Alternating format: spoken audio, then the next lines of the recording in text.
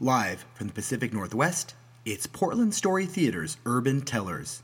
Real, true stories. May the narrative be with you. I did not want to join the Border Patrol.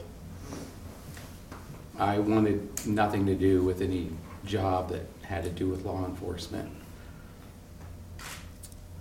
I did it for security. I did it for my personal security.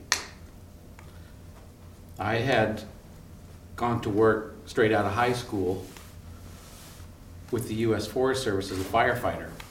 And it was an exciting job and I loved it. I got to travel. I loved the mountains and the forest. The forest became my second home. But after 20 seasons as a temporary worker with the U.S. government, I decided it was time to do something to secure my future. And I thought, well, a permanent job with the federal government with full benefits would be a good way to do that. But it's not easy to get a permanent job with the federal government if you're not a veteran. And I had never served in the military. So I put in for about 30 jobs all over the country. And the only offer I got was with the Border Patrol in San Diego. I thought, this is going to be weird. But at least they have good weather there, and it'll be a good place to wait out a couple of years till I can head back north. So there I was on the border in the desert between these two huge cities, San Diego and Tijuana. And I had left behind everything I loved, my wife and my family, my hometown, a job I loved,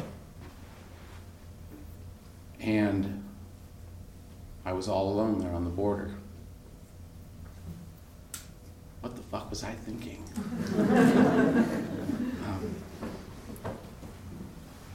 But the border is a very surreal place. It is laid out in a straight line right there, without regard to topography. It goes over, streams meander back and forth and ridges go across. And there are slums right up against the fence on one side and thriving neighborhoods on the other side. And originally the border was a 3-strand barbed wire fence. But in the 90s, they started Operation Gatekeeper. And they brought in the National Guard, who literally moved mountains. They shaved the tops off and filled in valleys because they wanted to build this fence system, a dual fence system, that would stop anybody from sneaking through. The primary fence right on the line was 10 feet tall, made out of corrugated steel landing mat left over from the Vietnam War. And 100 yards to the north was a 14-foot high mesh fence. It was built out of expanded steel mesh with 1/4-inch holes, too small to get your fingers in.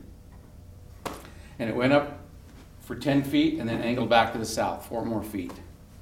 And in between was this road that the agents could patrol back and forth, watching. And my job was a heavy equipment operator on the fence maintenance crew. There was 10 welders and 5 equipment operators. And our job was to maintain both these fences and the road. The welders would go out patrolling every day, looking for places where people had dug under or cut through, and they'd patch them up by welding pieces of steel. And the equipment operators took care of the road. We graded the road and took care of the culverts, did erosion control. And we also helped the welders if they had special projects to do. But sometimes we didn't have much to do, and we'd drive around looking for things to do. And one day, another equipment operator and I, Dan, decided we would drive up on top of Otay Mesa, which is 8 miles from the coast, where the fence between San Diego and Tijuana hits the mountains, the very east end.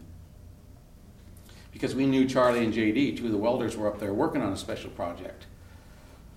So we went up, and sure enough, they wanted our help. And over the next few weeks, we brought in some cranes and all-terrain forklifts.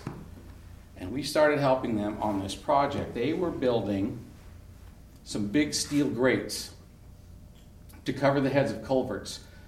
When the guard had filled in this gully to build the 2 fences, they had put in these huge culverts. Enough culvert to handle a 500-year flood. There was 5 concrete tubes, 6 foot in diameter, about 100 yards long, with fence on one side and the other fence on the other. And they had to build these grates that could be dropped down to seal off those culverts so nobody could sneak through. But also they had to be able to be raised in case there were flash floods, so they wouldn't get clogged up with trash and plug the culverts and wash out the roads and the fence. So it was a pretty big project. There was a lot of steel, and we were helping them over the next few weeks. And one day I was out on the crane, and I noticed in the gully to the south, down below on the Mexican side, there's a bunch of shacks down there. These little houses and tar paper shacks, and there were some kids out there watching us. And all afternoon they were out there watching, and we shut down for lunch, and we sat down and opened our lunches. It was quiet, and these kids popped through the culvert. They came out, and I remember looking over my shoulder at the agent. We were always watched by a Border Patrol agent. There was always one not far away. They were there for our protection and also to make sure we weren't smuggling. But he didn't move. He didn't get out. Nothing happened. And so we shared our lunches with these kids. And after lunch, they went back. We went back to work. Over the next few weeks, they'd come through more and more often, and pretty soon, they were there every break, and our lunches kept getting bigger and bigger. And one day, we heard a woman calling. And Charlie went to the fence because he'd married a Mexican woman. He spoke some Spanish. And he spoke to her, and it was their mother, it turned out, who was looking for the kids. And he said, "It's okay, we'll send them through." And he did. And spoke to her some more, and we learned that their father had snuck through some time ago and was working in construction up to the north. Would come home every chance he could to visit the kids. So this project was taking place in the wintertime, and it was getting close to Christmas, and we were getting close to finishing up. And we decided to take up collection and get these kids some little gift bags. And we went to the Salvation Army and got some warm coats, and we brought them fruit and treats.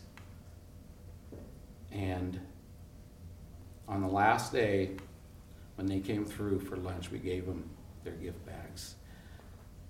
And they were so happy to receive these gifts. And I have a picture of them holding apples. They were all holding an apple, which there's a lot of fruit in Tijuana, but apples are a special treat. They don't often get there. And there was Arturo and Valencia, Catalina, and little Violeta, and their dog Daisy, all in this picture. And I looked at the kids, and I knew that soon these big steel gates were going to come clanging down and seal this culvert forever. And we'd never see these kids again. And I realized that the flood that we were preparing for, when it came, would wipe out every house down in that gully. The house where they lived would be gone. And I now know that as long as there are kids living in poverty and slums on one side, and there's jobs on the other, no fence that we build will ever stop people from trying to sneak through. Because if those were my kids, I would have done anything to try to give them a better life. But the flood didn't happen that winter.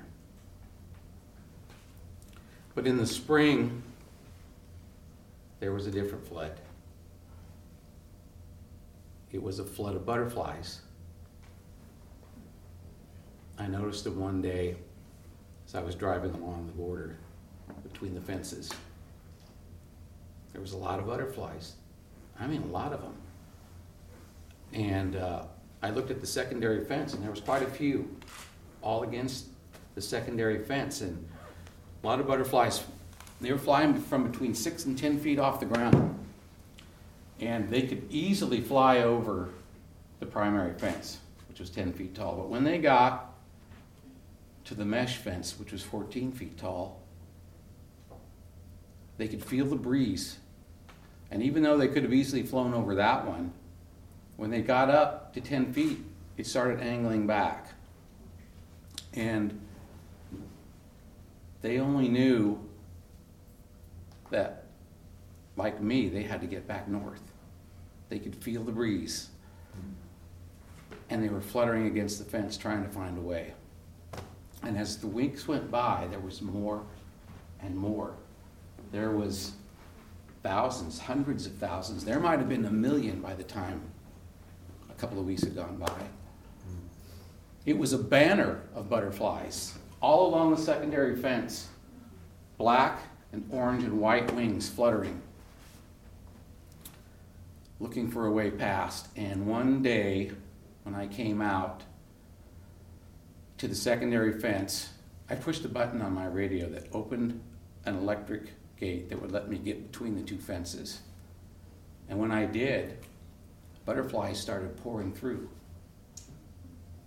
And I got an idea. And I got in there, and I drove along, and there's a gate about every mile along the fence. And every time I came to a gate, I pushed the button on my radio. And as the gates opened, the butterflies poured through in a flood of butterflies heading to the north. Because I knew I couldn't do anything to help those kids, but at least I could set the butterflies free.